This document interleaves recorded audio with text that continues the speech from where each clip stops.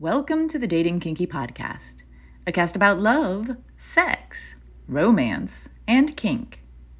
Happy Monday! I hope all of you had a wonderful weekend relaxing or playing or whatever it is you wanted to do. I got an early start today as usual, despite being out late last night. My partner and I stumbled across a comedy show last evening and laughed together for a few solid hours. A perfect end to a wonderful Sunday.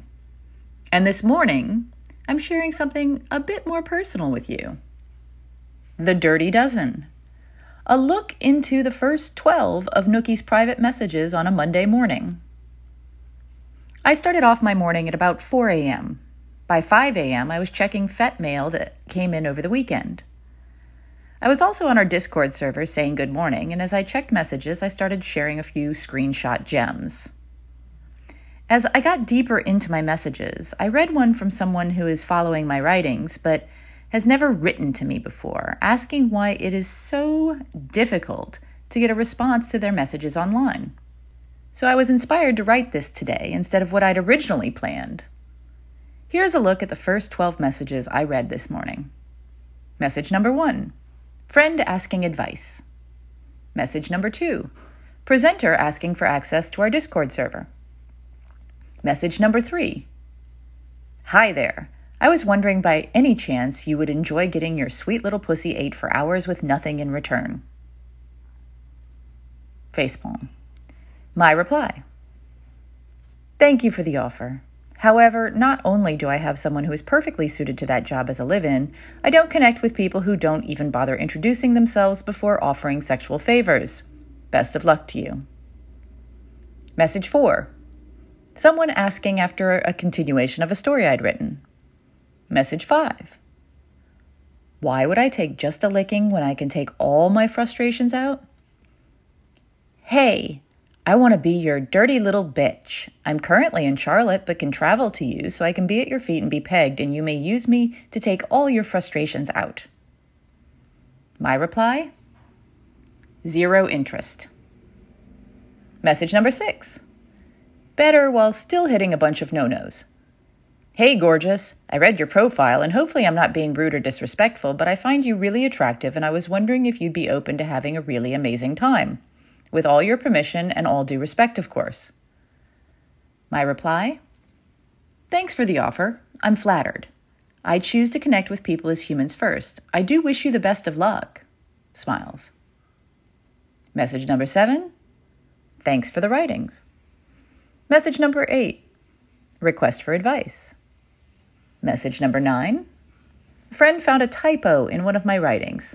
Not a surprise at all. Between my slight dyslexia, autocorrect, and the amount I write, I'm fluent in both reading and writing Taiwanese. Message number 10, better, but overall a kind of throwaway. God damn, you're absolutely fucking gorgeous, ma'am. I just replied, thank you, I'm flattered. Number 11, hi. That's it. Hi. No picture, no additional info, not even a profile of any sort.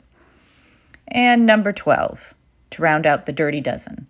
Hi, mistress. I had to say how hot and sexy you are.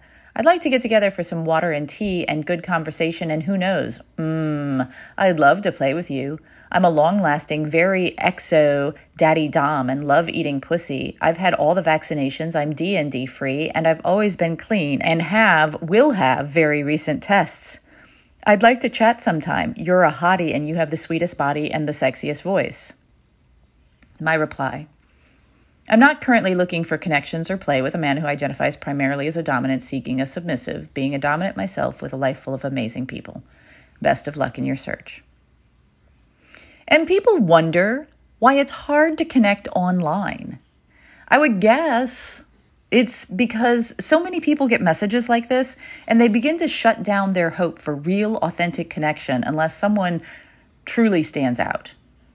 And a very rare few people put in the effort to send a message that is more than an offer for lewd acts or a thinly veiled attempt at getting wank fodder for their spank bank, because they know that even an excellent message will not receive a reply 75% of the time or more. But it's worth it. In my view, it's always worth it. For one, you will at least retain your sense of pride and dignity.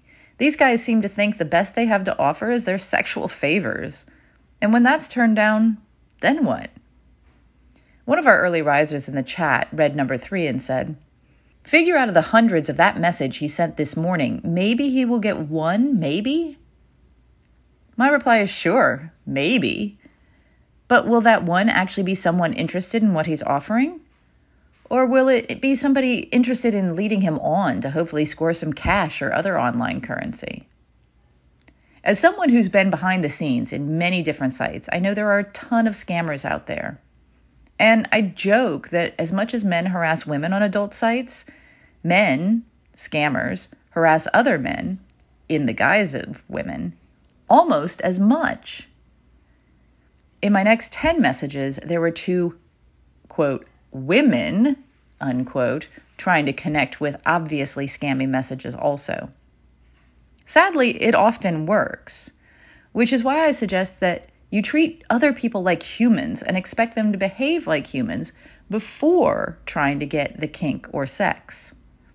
That way, when they don't act with courtesy and respect, your suspicions will be raised and you can proceed with the utmost of caution and maybe not send that money to a profile factory in Thailand. What are your thoughts? Do you have any standards for your first message? Any rules you follow for how you treat strangers online? Do you have a template that you use for first messages or a formula that's worked for you? And what messages would make your dirty dozen? Feel free to share. Let's talk about what works sometimes and what doesn't nearly all the time.